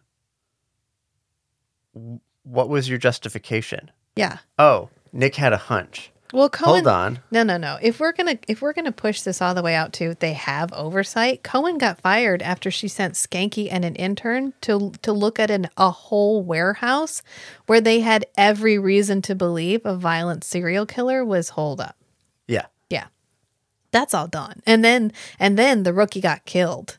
Right. Cohen's gone. If we have oversight, Cohen no longer works for the department. Okay, so we'll just no.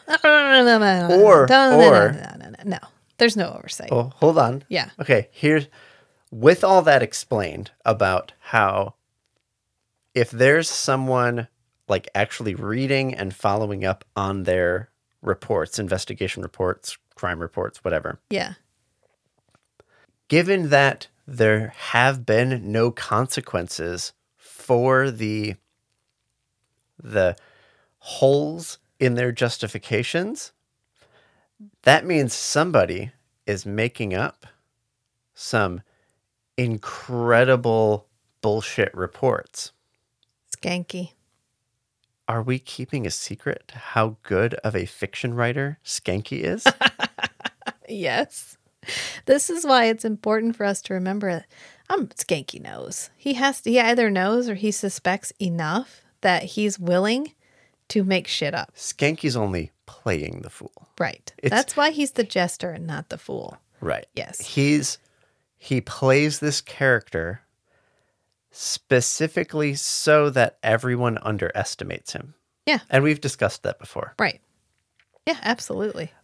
But I think we've just clarified that he's actually playing this character on a whole nother level. Mm-hmm. Because he is keeping Nick employed. He's keeping Nick employed through the power of his imaginative bullshit report writing. Skanky's own personal brand of bullshit. Yes. But we go back to the episode. We go back to Serena and Clyde. No, Trilling. Calvin. And Clyde. So, speaking of bullshit, poor Trilling has ceased to be a character if ever he was a character. And now he's literally a side piece. A dude who is so invested in hooking up with this chick, he will put up with anything because they're driving off in her she's car. Been blue-balling him for weeks. Yes. So, yes. Okay. I was trying to say that concisely. Yes. No. Yeah. Basically. And he's like, wherever, babe. You just, yeah, whatever. This is what she expected Nick to be, was just to be like, higher than high, peak of the fire. Absolutely, babe. Yeah. Whatever you say, honey. Where are we going? Are we going to stop soon? I'm already ready. Let's go. And then we go back to the precinct and Skanky's like, well, here's her apartment. And Nick goes, yeah, but she's not going to be there. And Skanky's like, well, then why am I going to the apartment again? And Nick's like, hang on, I'm on the phone. And so then he's like, 45 minutes? Okay, great, thanks. And he hangs it up. And Skanky's like, who was that? And he was like, the Royal Meteorological Institute. Because he wants to know when the peak full moon's going to be. He's like, the peak full moon's in 45 minutes. That's how long we have to find her. And Skanky's like, What? Do you have her address? Yeah, basement apartment near Peter and King. No, she won't be there. Then why am I going? To see if there's anything that'll tell us where she is. But where are you gonna be? Yeah? Well, what side in Eastern Daylight Time? Thank you. Who's that? The Royal Observatory. We've got 45 minutes to find them. 45 minutes to what? Night! Where are you going? What? Yeah, because he says I'm going around. I know. He's like, you go to the apartment. Let's see if we can get a clue about where she is. We've got 45 minutes to find her. And Skanky's like, where are you going to be? And Nick's like, around. Unfortunately, he doesn't actually use that I phrase. know, it would be a good one. But this is where we get the LaCroix, like the Phantom LaCroix. Yeah, like he's riding in the reflected car, in the window. listening. At first, LaCroix, visually, LaCroix is actually in the passenger seat. Yeah. And he's driving, listening to the Nightcrawler. Right. But then we get this then we actually convey that LaCroix's not actually in the car. It's just Nick feels like LaCroix is in the car with him because the Nightcrawler rhetoric is so salient to Nick. Yeah. To this moment. His trauma is so deep set. He literally always feels watched by LaCroix. That's what it is. So we have Nigel Bennett actually in the car with him. And then we get this ghost superposition of LaCroix just fading across the screen. Yes. Like LaCroix is passing through Nick's mind. Oh, sure. Yeah. While he's listening to the Nightcrawler. He actually goes to see LaCroix. And this is the part where he's like, you didn't tell me that getting pregnant would make her mortal. And LaCroix's like, well, I didn't really think it was relevant since you can't do that. And it's just a story. Yeah, it's just one of those Celtic bullshit stories. Well, I like this part where he says, nature is so sexist. And he's like, she's going to kill him. And LaCroix's like, yeah, and still don't care. And then he's like, okay, well, can you just tell me the actual myth? And LaCroix's like, oh, it's one of those Celtic monstrosities. It's a poem. And I don't know, something about higher than high, peak of the fire, man who's more than man. They got a bang. I don't know, something like that. You figure that shit out. I don't care. And he's like, higher than high. Okay. And he leaves. And LaCroix's like, great. Not even a thank you. This is when he was like, I'm asking for your help, LaCroix. And LaCroix's like, yeah, and it's getting really fucking annoying too. I just want you to go. I'm at work. I'm at work. I gotta work. Dad's at work. You can't come talk to me right now. I'm in a meeting. And then we go to the flashback again. And this is when Nick is talking to Serena. And he's like, well, maybe, I don't know, if you're immortal now, there's no take backsies. So maybe you're going to like it. And she's like, why would I want to adopt your life any more than I would want to adopt any other man's life? Ooh, burn. Oh, she's like, I didn't want to be like you. I wanted to be like me. And now you forced me into this life I didn't want, which is the entire thing I was trying to avoid by dressing up in a tuxedo already. Asshole. And I love this part because they arrive. So Serena and Trilling, Kelvin, arrive at the CN Tower. And he's like, okay, we're going to do it right here. And she looks up and he's like, up there? Oh, you are kinky. I'm sorry. How badly does this man want sex that he's like? She may be hypnotizing him too. Okay, well, maybe, because I can't say that any man wants. Maybe, I don't know. I can't speak for every man, but no matter how hot a woman is, if you show up at the Empire State Building and you're like, first we're going to climb that building and then we're going to have sex on top of it, he's going to be like, I could literally go to a club and find a woman right now. Guys can't though. That's not for pretty much any man. The option of I'm just going to go find a woman to have sex with. Okay, that's not on the table. Well, he's got Owen on the hook. He can't let this go, even if it means they've got to climb the CN Tower. One first. in the hand is worth two in the bush.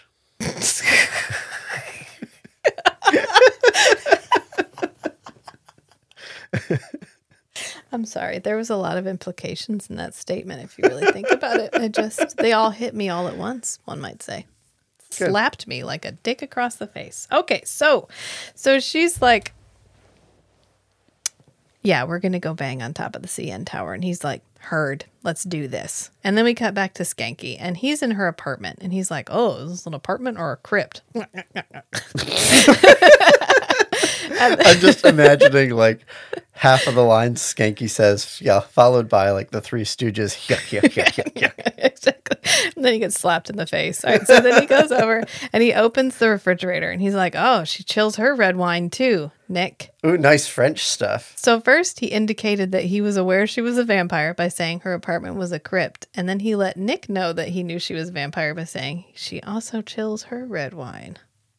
Wink, wink, nudge, nudge. Just kidding. He actually is just like, oh, it's good French stuff. And Nick, in the meantime, is fulfilling your prophecy of the reason he has a convertible is so he can fly well on his mobile phone and no one will question the wind season noise. 1, I think. Yes. This was my headcanon for why he always drives with the top down. Yeah. Is so that anytime he's on the cell phone in the car, There's whoever's wind talking noise. to him Yeah. hears wind noise. And then it's ignorable when he's flying and there's wind noise and he's on the cell phone. Which means he's literally flying around talking to Skanky. Because he arrives at the construction site and he's like, I thought this was higher than high. And Skanky's like, what? Peak of the fire. Yeah. Right? And so he's like, oh, there's lots of fire, metaphors here. Yeah. And there's really tall structures. That's it. That's why she's spending time at the construction site, because Okay, that's the location she's picked. Right. Which, fair. That would be a Yeah. reasonable assumption. Yeah. And he says, I thought this would be higher than high. And Skanky's like, what? What'd you say? Can't hear you over the wind noise. he's like, higher than high. Does that mean anything to you? And Skanky's like, well, it sounds like a Hendrix lyric. But then he sees a postcard on the refrigerator and it's of the CN Tower. And he's like, oh, what about the world's largest freestanding tower? And Nick is like, oh, God, yes. And so he actually hangs up the phone and he flies. And at this point, they have gotten to the top of the CN Tower. She kisses, makes out He's with like, him how so are we going to hard. get up there? Yeah. And she's just like, just hold on tight. And then she kisses him so passionately Yeah. that he doesn't notice that he's being lifted Right. hundreds of feet in the air. Apparently. And so, again, Nick finds them and she's like, you're going to let me do this because it's your fault that I'm having to do this in the first place. And I need you to just shut up and don't stand in my way. You don't have to do anything. You just have to not stop me. I love how Trilling is like, who the fuck is this guy? And she's like, why is he here? And then, like, Nick's like, okay, fine. And Trilling's like, okay, cool. Now we can do it. Okay, fine, whatever. That guy's not looking at us. He's got his back turned. I know, he can't see turns what we're doing. around. And so, okay, so this scene, I think, reinforces my argument that Nick is trying to stop her because if he was in her situation with his framework for how to be immortal, Yeah.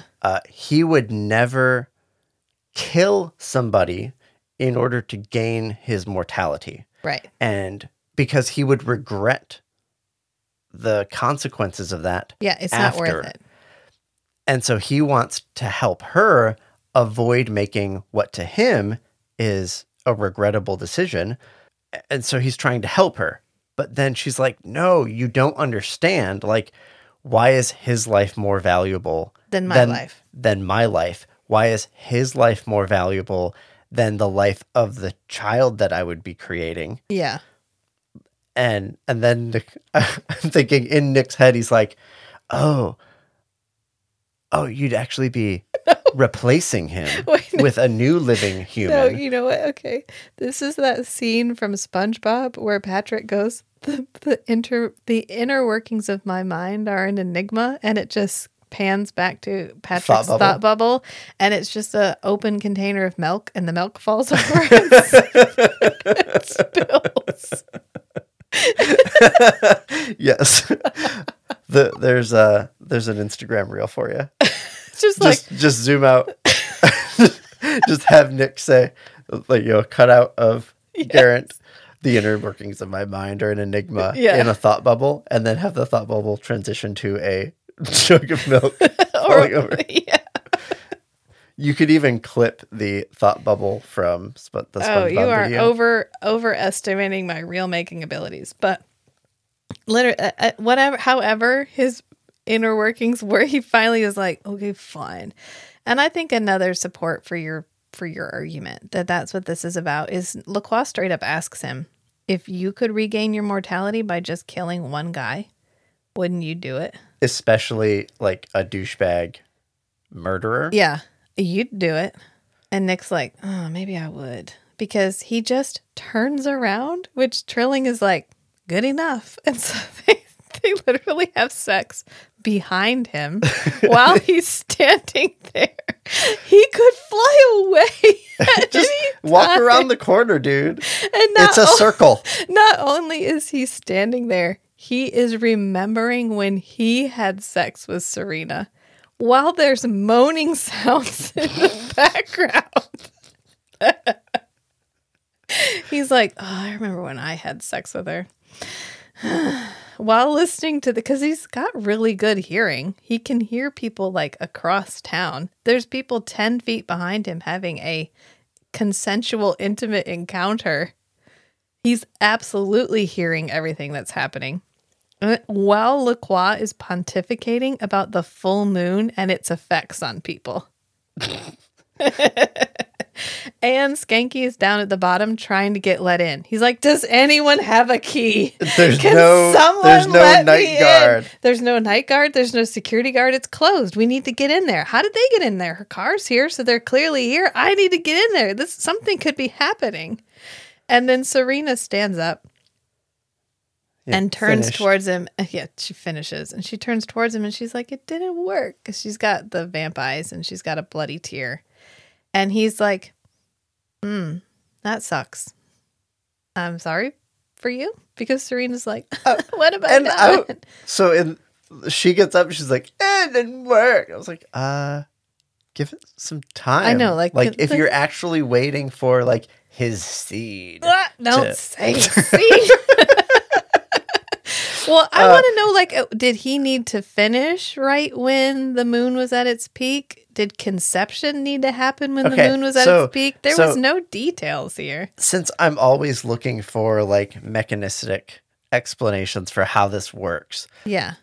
Maybe it's like, okay, at the full moon, like, if she drinks the blood of somebody who's,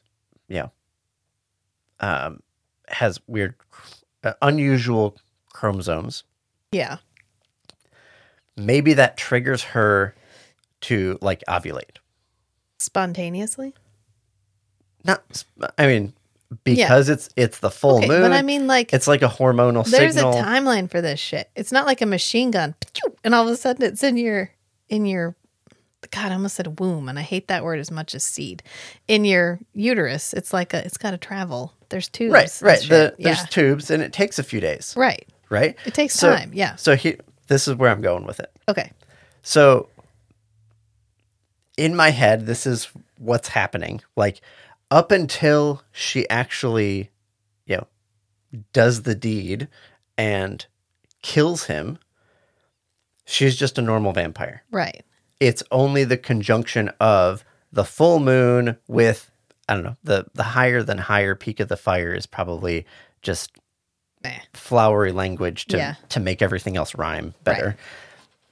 Celtic monstrosity. But it's probably the full moon in the supernatural aspect, cycles, whatever, along with coinciding with drinking somebody's blood to their death, who has certain chromosomal characteristics. Yeah. Triggers her reproductive system. Sure. And then she also has to have sex with him so that the male biological material is present. Mm-hmm. And then, thank you. In a few days, when the egg gets into the uterus and the male biological component can fertilize it. Yeah. That's what her reproductive system is activated, but she's still a vampire. Right. On the outside. And so give it a week. I know. Give it some time. You know what? I'm going to make this real simple. This episode was written by a man. The same kind of man that sent 100 tampons with the female astronaut who was going to be in space for like 2 days. Yeah. Yeah. Right there. There you go. Well, they didn't actually send that many. They was just like, well, how many do you need? Like 100? Like 100? Is 100 enough? Are we... And the woman's like, what? Do you have any idea how this stuff works? No. No. We've deliberately we literally don't know. Stayed ignorant about how this stuff works because it's gross. Ew. Oh my God. So, yeah, this is the part where Nick and Serena have kind of a moment. He hugs her because she's like, what have I done? And we almost get a nip slip here. I don't know if you noticed that. Oh, I saw the side boob. Yeah, because she's not wearing a bra and she's got a very loose tank top on. And we're kind of in a weird... Anyway. I feel like we always point out boobs. I just want to... Why stop now? So they're at the top of the CN Tower. They have a moment where they embrace and Nick is like, I'm so sorry. This is all my fault. And she's like, excuse me. The initial part of this is your fault, but you don't get to take the guilt of this. You don't get to take my agency from me. You don't get to take it because you're implying that this was your decision, that you allowed me to do this. I was going to do this. You simply stepped aside. This didn't happen because your permission was granted. You didn't make me do it. Yeah. You didn't interfere in something that I chose to do. You're still guilty of turning me into a vampire, but you're not guilty of this, and you don't get to take that from me. And you know what? In fact, I don't want your help because he's like, well, I'll take care of everything. Don't worry about it. You just leave. She's like, I don't want your help. And then she just leaves so that he has to take care of it. So my take on that was she's not concerned about the consequences. She's not sticking around. Yeah. She's just going to yeet off to somewhere else. Right. And there's going to be a body on top of the CN Tower. Who gives a shit? And whatever. And like, sure, they like have her name in her description, but like she's cool with dressing like a dude with short hair. Yeah, she'll just leave. It's fine. She can disguise herself. Like she's not worried about the fallout from the death of this guy. Right. Because he was a douchebag murderer. Right. And she's not concerned about the fallout on her like person because she's not sticking around. And Nick is like, she did want my help. She left left her mess. She left her mess for me to clean up. She's not going to clean his kitchen is what it boils down to. She's like, peace, I'm out. And so then we go back to Skanky because Skanky still's trying to get in. He can't get in through this lock.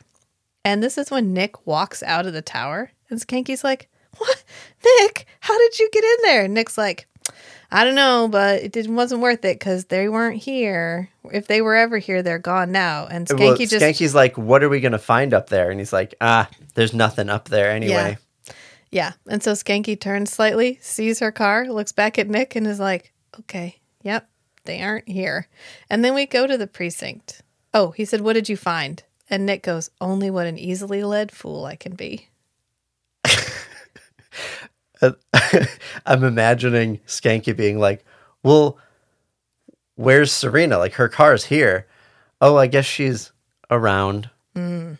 Okay. Nick, I got you. Got you. It's time for another Skanky special. I heard the keyword.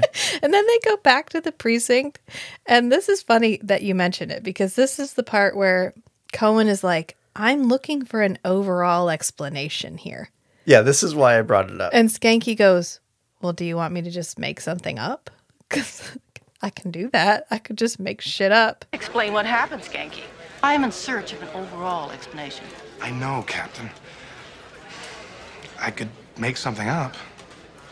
What does your partner think? Well, my partner and I really haven't discussed it. Is this going to go on all night? I ask, you don't quite answer. You're doing it again. Doing what, Captain? Get some sleep, Detective. I think you need it. You know they cover for him all the time. Oh, yeah. Because he gets results. He doesn't actually harm anybody, except for the people that like fell on the pitchfork and the guy that fell on the and the guy that fell off the building. It's always the bad guy that they are very, very sure from an evidence standpoint is the bad guy. Yes. So that when when the murderer dies, because they, attacked when Nick was around. Yeah. He didn't kill him with his teeth. He didn't kill him with his teeth, exactly. Except Serena. That one doesn't count. Well, I guess from the perspective of ending the existence of an instance of mind. Yeah. Right, which is the most generic phrase I can come up with for like a person. Yeah. For the situation where he causes an instance of mind to be destroyed. Yeah.